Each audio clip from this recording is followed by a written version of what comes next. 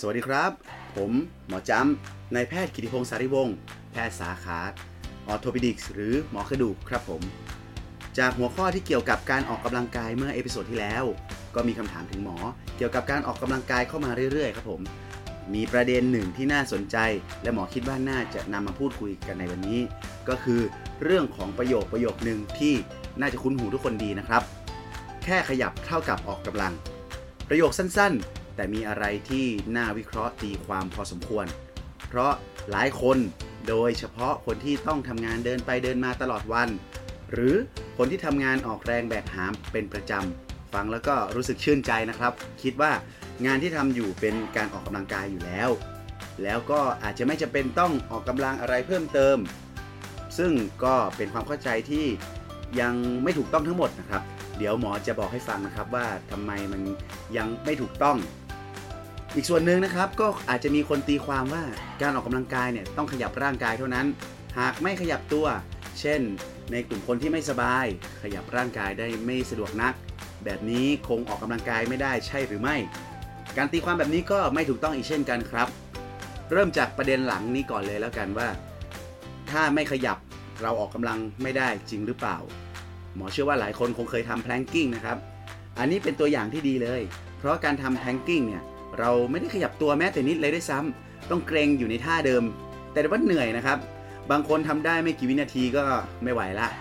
จะเห็นว่าแม้เราไม่ได้ขยับร่างกายแล้วก็ออกกำลังกายได้ครับโดยการเกรงกล้ามเนื้อไว้เฉยๆเราเรียกลักษณะการออกกำลังกายที่มีการเกรงกล้ามเนื้อแต่ไม่มีการขยับแบบที่เราทำ planking เนี่ยนะครับว่า isometric exercise ซึ่งเป็นเทคนิคการออกกำลังที่สำคัญรูปแบบหนึ่งเลยนะครับ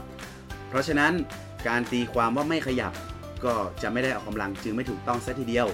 ทีนี้กลับมาถึงประเด็นว่าการทำงานที่จะต้องมีการขยับตัวอยู่ตลอดหรือว่าต้องยกของออกแรงตลอดเวลาเป็นการออกกำลังกายหรือไม่คำตอบนี้หมอขอใช้คำว่าถูกครึ่งเดียวก็แล้วกันนะครับที่ถูกก็เพราะว่าการขยับร่างกายหรือการออกแรงเนี่ยมันเป็นการออกกำลังกายแน่นอนครับเพียงแต่ว่ามันอาจจะไม่ได้ประโยชน์จากการออกกำลังอย่างเต็มเม็ดเต็มหน่วยนะครับเพราะฉะนั้นมันก็เลยไม่ใช่การถูกแบบทั้งหมดนั่นเองดังนั้นใครที่ทำงานขยับตัวหรือต้องออกแรงอยู่ตลอดอาจจะคาดหวังว่ากิจกรรมเหล่านั้นเนี่ยเป็นการออกกำลังกายแล้วก็เพียงพอที่จะทำให้เราแข็งแรงขึ้นหรือสามารถป้องกันโรคภัยไข้เจ็บต่างๆแล้วก็หมอบอกได้เลยครับว่าไม่พอแน่นอนเราต้องมาทำความเข้าใจกันก่อนครับว่าการออกกำลังกายมันมีหลากหลายมากนะครับซึ่งหมอจะขอแบ่งกลุ่มแล้วก็สรุปให้จำไว้คร่าวๆจำง่ายๆนะครับเอาไปท่องกันเลยนะครับจำไว้นะครับ CB ได้แก่ Burn Build Bend และ Balance นะครับในวัยรุ่นเนี่ยหรือว่าในวัยทำงานที่แข็งแรงดีนะครับเราจะเน้น 3B แรกเป็นหลักก็คือ Burn Build และ Bend ส่วนคนที่เป็นคนในวัยเกษียณนะครับสูงอายุหรือในผู้ป่วยบางกลุ่มหรือคนที่ต้องการประสิทธิภาพของร่างกายที่สูงขึ้นเราต้องเน้น B สุดท้ายหรือตัว Balance ด้วยทีนี้ B แรกนะครับการเบิร์นการออกกำลังกายประเภทนี้เป็นการออกกำลังที่ไม่ได้ออกแรงมากมายนักเนื่องจากเราไม่ได้ออกเยอะเพราะฉะนั้นแล้วเนี่ยเราสามารถทำได้ต่อเนื่องนี่เป็นจุดเด่นเลยนะครับว่าต้องทำต่อเนื่องนานๆนะครับเช่นการเดินปั่นจักรยานจ็อกกิ้งเต้นแอโรบิกเราอาจจะเคยได้ยินคำว่าคาร์ดิโอหรือว่าแอโรบิกหรือว่าเอนดูรันเอ็กซ์ไซส์นี่ครับอันนี้แหละครับเป็นการออกกำลังสไตล์การเบิร์นนะครับการออกกำลังกายกลุ่มนี้นะครับก็จะส่งเสริมการทำงานของหัวใจปอดแล้วก็เกี่ยวกับเรื่องของระบบการไหลเวียนในร่างกายทำให้ดีขึ้นแล้วนอกจากนี้เนื่องจากว่าเขาสามารถทำได้อย่างยาวนานการใช้พลังงานโดยรวมก็เลยค่อนข้างจะเยอะการเบิร์นก็เลยเหมาะกับการนำมาใช้ควบคุมน้ำหนักนะครับต่อมาการบิวนะครับ B ที่2 B build ก็คือการสร้างกล้ามเนื้อครับหรืออาจจะใช้คำว่า weight training หรือ resistance หรือ resistive exercise ก็ได้นะครับอย่างเช่นวิดพื้นยกดัมเบลยกน้ำหนักหรือบางคนก็ทำ body weight อย่างเช่นพวก squat อย่างเงี้ยครับนะพวกนี้จัดอยู่ในกลุ่มบิวนะครับการบิวเนี่ยจะต่างกับเบิร์นตรงที่ว่าบิวเนี่ยเราจะใช้แรงต้าน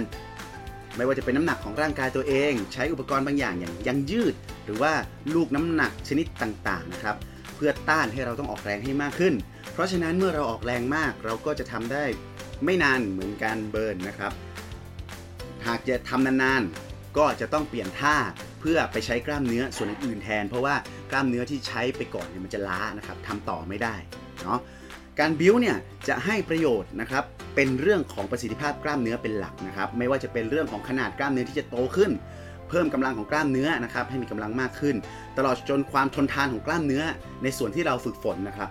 ย้ำว่าเฉพาะส่วนที่เราฝึกฝนหมายความว่าอย่างเช่นเราวิดพื้นหน้าอกเราก็จะแข็งแกร่งขึ้นนะครับต้นแขนแข็งแรงกล้ามไหล่ดีขึ้นแต่กำลังขาอาจจะไม่ได้เยอะเท่าไหร่เช่นเดียวกันถ้าเราไปสควอตเราก็อาจจะได้ขาต้นขาที่แข็งแกร่งขึ้นแต่กล้ามเนื้อมัดอื่นๆก็อาจจะไม่ได้ประโยชน์จากการทำสควอตเป็นต้นนะครับต่อมา B ที่ 3 หรือว่าการเบนนะครับเป็นการบิดดัดยืดก็คือกลุ่มของ stretching นั่นเองนะครับไม่ว่าจะเป็นเรื่องของการรำมวยจีนรำไม้พองโยคะหรือว่าพิลาทิสกลุ่มนี้จะจัดอยู่ในกลุ่มของการเบนนะครับซึ่งการเบนจะช่วยส่งเสริมการขยับของข้อต่อต่างๆให้มีองศาการเคลื่อนไหวที่ดีแล้วก็ยังช่วยให้กล้ามเนื้อเนี่ยมีการยืดตัวมีการผ่อนคลายได้อย่างมีประสิทธิภาพเป็นรูปแบบการออกกำลังที่หมอคิดว่าเป็นตัวที่สำคัญที่สุดเลยนะครับในแง่ของการป้องกันการบาดเจ็บหรือการปวดเมื่อยจากการออกแรงการออกกำลังต่างๆนะครับแต่มันก็เป็นการออกกำลังในรูปแบบที่ถูกมองข้ามมากที่สุดนะครับเพราะว่าเวลาเราทำงานมาเหนื่อยหรือแม้แต่เราออกกำลังกายเองก็ตามนะครับพอเล่นกีฬาเสร็จหรือทำงานเสร็จพอตกเย็นนะครับหลายคนก็จะรู้สึกล้าก็ไปนอนไม่มีการยืดเหยียดเลยนะครับแล้วเวลาเราจะออกกำลังบอกว่าวันนี้ไปออกกำลังหรือยังทุกคนก็มักจะมองเห็นภาพคนไปวิ่งคนไปเข้ายิมเล่นเวทแต่น้อยมากที่บอกว่าออกกำลังแล้วจะเห็นภาพการยืดกล้ามเนื้อลอยมาในหัวเป็นอันดับแรกใช่ไหมครับเพราะมันคือจุดที่แบบจะโดนมองข้ามเยอะมากแต่มันสำคัญนะครับการเบนเนี่ยนะครับเป็นตัวที่จำเป็นนะครับเพราะว่าจำเป็นที่จะต้องเข้ามาประกอบกับการบิ้วการเบิร์นเพื่อที่ทำให้การออกกำลังนะครับได้ประโยชน์อย่างครบถ้วนเดี๋ยวหมอจะอธิบายให้ฟังอีกทีนึงนะครับก็จะมีการออกกำลังอีกส่วนหนึ่งนะครับก็คือตัว B ที่ 4 เป็นการฝึกบาลานซ์หรือการทรงตัวนะครับในคนที่แข็งแรงก็คงไม่ค่อยมีปัญหาเท่าไหร่เพราะในชีวิตประจำวันเนี่ยการขยับเดินการทำงานต่างๆเนี่ยมันก็จะมีการทรงตัวให้เราได้ฝึกเป็นประจำอยู่แล้วแต่ในผู้สูงอายุหรือว่าคนที่คนป่วยบางประเภทที่มีความเสี่ยงในการเกิดอุบัติเหตุลื่นล้มนะครับในกลุ่มนี้ก็จะต้องมาฝึกการบาลานซ์หรือการทรงตัวเป็นพิเศษนะครับไม่ว่าจะเป็นในการฝึกยืนทรงตัวยืนขาเดียวหัดทรงตัวในท่าทางต่างๆฝึกเดินตามเส้นตรงนะครับในกลุ่มนี้ก็จะต้องมาฝึกหรือในนักกีฬาเองก็ตามที่ต้องการประสิทธิภาพของร่างกายที่สูงขึ้นก็ต้องฝึกบาลานซ์เหมือนกันนะครับแต่ในลักษณะของการใช้ชีวิตประจำวันในคนที่แข็งแรงเนี่ยบาลานซ์อาจจะเป็นสิ่งที่โยนให้ว่าอาจจะพอที่จะข้ามเข้าไปได้นะครับส่วนกิจกรรมบางอย่างนะครับเราอาจจะไม่สามารถที่จะจัดให้อยู่ในกลุ่มใดกลุ่มหนึ่งโดยเฉพาะได้แต่มันเป็นกิจกรรมผสมยกตัวอย่างเช่นเวลาไปเล่นฟุตบอลเราก็อาจจะได้ลักษณะของการเบิร์นเพราะว่าเราต้องวิ่งตลอดใช่ไหมครับแล้วก็ตอนช่วงที่ต้องสปีดต้องไปอัดไปงัดนะครับพวกนี้ต้องใช้แรงใช่ไหมครับเราก็จะได้การบิ้วกล้ามเนื้อไปพร้อมๆกันด้วยเพราะฉะนั้นในการออกกำลังหรือว่าในกิจกรรมหลายๆอย่างเนี่ยก็จะเป็นกิจกรรมในลักษณะของผสมนะครับแต่ว่าเวลาเราแยกย่อยในเรื่องของประโยชน์จากการออกกำลังเนี่ยมันก็จะไม่พ้น 4B นี่นะครับก็คือ build burn bend และ balance ครับผมซึ่งเราก็จะเห็นว่าการออกกำลังเนี่ยมันเป็นคำกว้างเนาะพอเราพูดว่าออกกำลังหรือยังทุกคนก็อาจจะบอกว่าออกแล้ววันนี้ทำงานเหนื่อยแล้วก็แสดงว่าออกกำลังซึ่งก็ไม่ผิดครับแต่ได้ประโยชน์ไม่ครบถ้วนนั่นเองในวัยทำงานนั้นเราต้องเก็บให้ครบนะครับ 3B คือ burn build bendนะครับแล้วก็เหมือนที่บอกถ้าใครต้องการที่จะประสิทธิภาพสูงขึ้นอีกก็ต้องฝึกบาลานซ์หรือใครที่มีความสุ่มเสี่ยงที่จะลื่นล้มเกิดอุบัติเหตุได้ง่ายก็ต้องฝึกบาลานซ์ด้วยทีนี้เราเอามาปรับใช้ยังไงหมอจะยกตัวอย่างนะครับเช่นคนที่ทำงานต้องออกแรงทั้งวันครับกล้ามเนื้อของเขาอาจจะแข็งแรงจริงแต่อาจจะแข็งแรงแบบไม่สมส่วนเช่นถ้าเราต้องยกของเราก็มักจะได้ฝึกตรงกล้ามเนื้อหน้าอกกับกล้ามเนื้อไหล่ใช่ไหมครับเพราะฉะนั้นกล้ามเนื้อด้านหน้าเนี่ยจะแข็งแรงในขณะที่กล้ามเนื้อบริเวณสะบักหรือกล้ามเนื้อเอวเนี่ยอาจจะไม่ค่อยได้ฝึกเท่าไหร่ดังนั้นแรงดึงด้านหน้าก็จะมากกว่าด้านหลังทำให้ไหล่ห่อหรือว่างอหลังโดยไม่รู้ตัวเสียบุคลิกและอาจทำให้เกิดอาการปวดเรื้อรังได้นอกจากนี้ การยกของทั้งวันแต่ว่าเราทำหยุดเป็นรอบๆอาจไม่ได้ให้ประโยชน์กับหัวใจหรือปอดเทียบเท่ากับการที่ไปทำคาร์ดิโอโดยตรงใช่ไหมครับเพราะฉะนั้นเลยไม่ได้ช่วยป้องกันโรคหัวใจและหลอดเลือดตลอดจนกลุ่มโรค NCD อื่นๆนะครับโรค NCD เนี่ยเดี๋ยวนี้ก็มาแรงนะครับก็คือโรคเรื้อรังที่ไม่ติดต่อก็ยกตัวอย่างเช่นโรคความดันโลหิตสูงไขมันในเลือดสูงโรคอ้วนโรคเส้นเลือดหัวใจตีบตันเส้นเลือดสมองตีบตันในกลุ่มนี้ครับปกติแล้วเนี่ยมันจะป้องกันได้โดยการทำคาร์ดิโอหรือว่าไปเบิร์นนะครับแต่ว่าในการทำงานทั่วๆไปที่เราต้องยกของแบกหามเนี่ยมันไม่ได้ประสิทธิภาพโดยตรงมันป้องกันไม่ได้นะครับเพราะฉะนั้นบ่อยครั้งเลยนะครับที่เราจะเห็นคนที่ทำงานแบบต้องออกแรงเยอะๆนะครับแต่ดันป่วยเป็นโรคความดันโลหิตสูงเป็นโรคหัวใจเป็นโรคอ้วนทั้งที่ภายนอกก็ดูเหมือนจะแข็งแรงนะครับยกของทั้งวันเลยก็ด้วยเหตุผลเนี่ยครับเพราะว่ามันให้ประสิทธิภาพเรื่องของกล้ามเนื้อเขาแข็งแรงนะแต่ว่าไม่ได้ไปช่วยเกี่ยวกับเรื่องของระบบปอดหัวใจหลอดเลือดต่างๆนะครับส่วนอีกกลุ่มนึงนะครับเป็นคนที่เดินไปเดินมาทั้งวันอาจจะไม่ได้ยกของแบกหามนะครับเป็นกลุ่มยังไงดีเป็น messenger ใช่ไหมต้องเดินเดี๋ยวก็เดินเดี๋ยวก็ยืนเดี๋ยวก็เดินกลุ่มนี้นะครับอาจจะแทบไม่ได้หยุดอยู่กับที่เลยอันนี้อาจจะคล้ายกับการเบิร์นเยอะหน่อย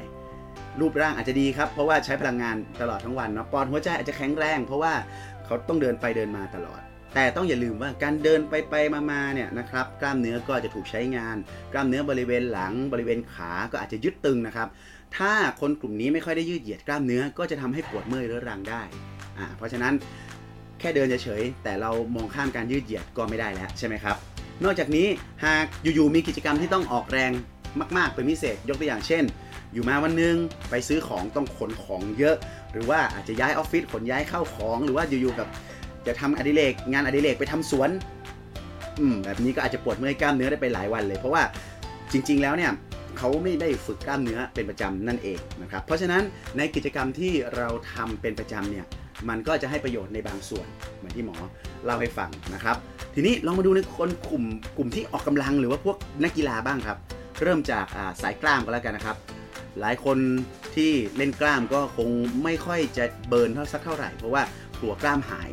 แต่รู้ไหมครับว่าถ้าเราเบิร์นอย่างถูกวิธีเนี่ยร่างกายจะใช้ไขมันเป็นหลักส่งผลให้นอกจากตัวกล้ามของเราจะไม่ลดแล้วนะครับ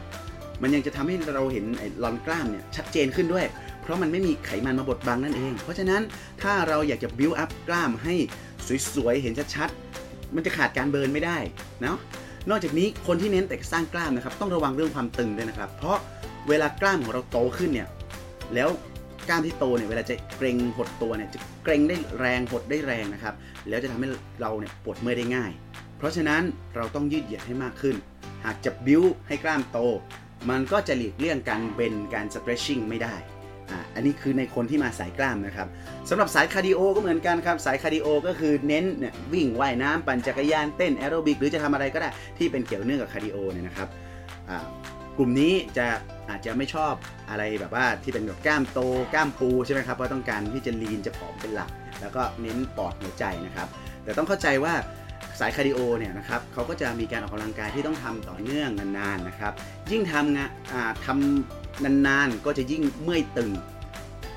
เช่นนักวิ่งใช่ไหมครับวิ่งไปนานๆน่องตึงหลังตึงนะครับเพราะฉะนั้นในสายคาร์ดิโอเองเนี่ยจะขาดการยืดเหยียดไม่ได้เลยมิฉะนั้นจะมีการปวดเมื่อยหรือบาดเจ็บตามมาส่วนในกลุ่มของนักวิ่งหมอขออนุญาตยกตัวอย่างนักวิ่งก็แล้วกันนะครับเพราะเดี๋ยวนี้เทรนด์กำลังมาแรงและผมเชื่อว่ามีคนหลายๆคนนะครับท่านผู้ฟังหลายท่านที่ฟังอยู่ตอนนี้น่าจะเข้าสู่วงการวิ่งกันเยอะแยะนะครับก็ในกลุ่มของนักวิ่งเองนะครับโรคฮิตหลายๆตัวไม่ว่าจะเป็น Piriformis Syndrome ITB Runner Knee Shin Splint Achilles Tendinitis Plantar Fasciitis และอื่นๆอีกมากมายนะครับที่นักวิ่งอาจจะเจอกันเนี่ยนะครับมันก็มีความตึงนี่แหละครับเป็นปัจจัยสำคัญในการเกิดโรคทั้งนั้นเลยเพราะฉะนั้นในสายคาร์ดิโอเองเนี่ยยังไงก็ต้องยืดครับหนีไม่พ้นเพราะมันจะตึงทุกครั้งที่เราออกกำลังนะครับนอกจากนี้ในกลุ่มนักวิ่งเองเนี่ยถ้าอยากจะวิ่งให้เร็วขึ้นอึดขึ้นก็หนีไม่พ้นต้องสร้างกล้ามเนื้อด้วยครับ